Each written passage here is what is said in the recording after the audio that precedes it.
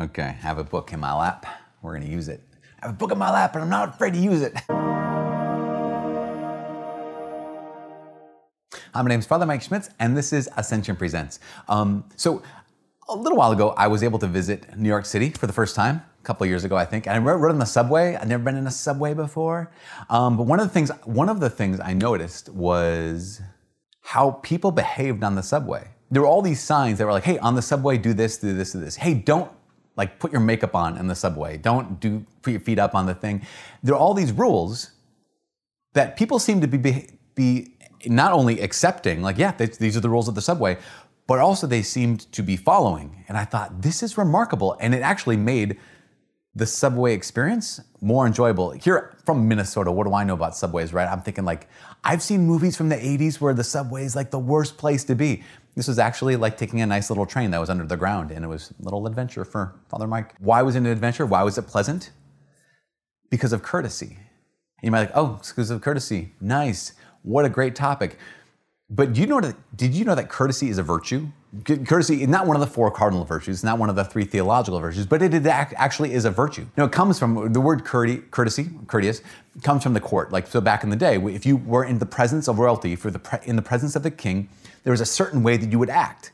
And there was a certain way the king would act. Here we are, we're in this unique situation where king is talking to servant, where prince is talking to pauper, this kind of situation where how do we address each other? Well, here are some rules of the court.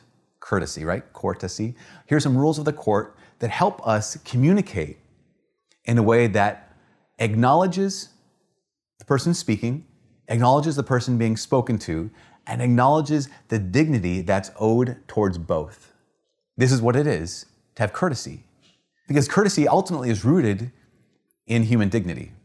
St. Paul, he wrote this to the early churches. He said, anticipate one another in showing respect.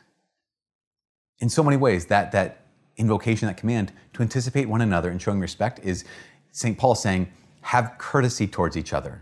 Because just like on the subway, hey, we're in a close space. So here's the deal. On the subway, behave in this way. Not because, we're stuffy here on the subway, not because this is all about the rules, but because here we are in this tight, confined space, and without knowing how to behave in this area, we're going to interrupt each other, and we're not going to help each other. We're going to get in each other's way in a way that doesn't assist the buildup of the people around us. In fact, that's why I like this definition of courtesy. It's by a man named Father Romano Guardini, and he writes about this. He says, courtesy is what? Courtesy is a little consideration for the mood of our neighbor. It's sympathy for his weariness. It's smoothing over a painful situation and so forth. He goes on to say, he says, courtesy is a constant attempt to make life easier and to obviate the many and often strange threats that endanger it. That's courtesy. To lack courtesy is to only be concerned with myself. To lack courtesy is to forget there's people around me. To lack courtesy is to be the person on the road who doesn't let anyone in. Why? Because, listen, I got somewhere to go, and you're just there. But courtesy looks up from oneself and says, okay, how can I lessen the weariness? How can I lessen the sadness? How can I make life easier for the people around me? Etiquette gets a bad rap. We do an etiquette dinner at least once a year here at the university. And in it, we want to help students know, here's how you have good etiquette at a social hour. Here's how you have good etiquette at a dinner table. Here's how you have good etiquette at a job interview. And at first, people are like, oh, etiquette, that seems so stuffy. It seems so formal. It seems so foreign. And yet, when you learn the etiquette, when you learn, okay, here's how I act in this kind of situation, it's not merely oriented, it's not at all oriented towards stuffiness. It's oriented towards freedom. And it's oriented towards caring. What I mean by that is this. If I already have the etiquette, I know how to use knife and fork. I have freedom to enjoy this moment. Not only do I have freedom to enjoy this moment, I have now the ability to care for the people around me. Because here we are in this social situation where I don't know who's the boss, I don't know who's, getting fired, I don't know who the king is, I don't know who the servant is, that kind of thing. But if I have etiquette, I now treat people in a certain way, and it gives me the freedom not only to interact in this moment, but also gives me the ability to care for the people around me.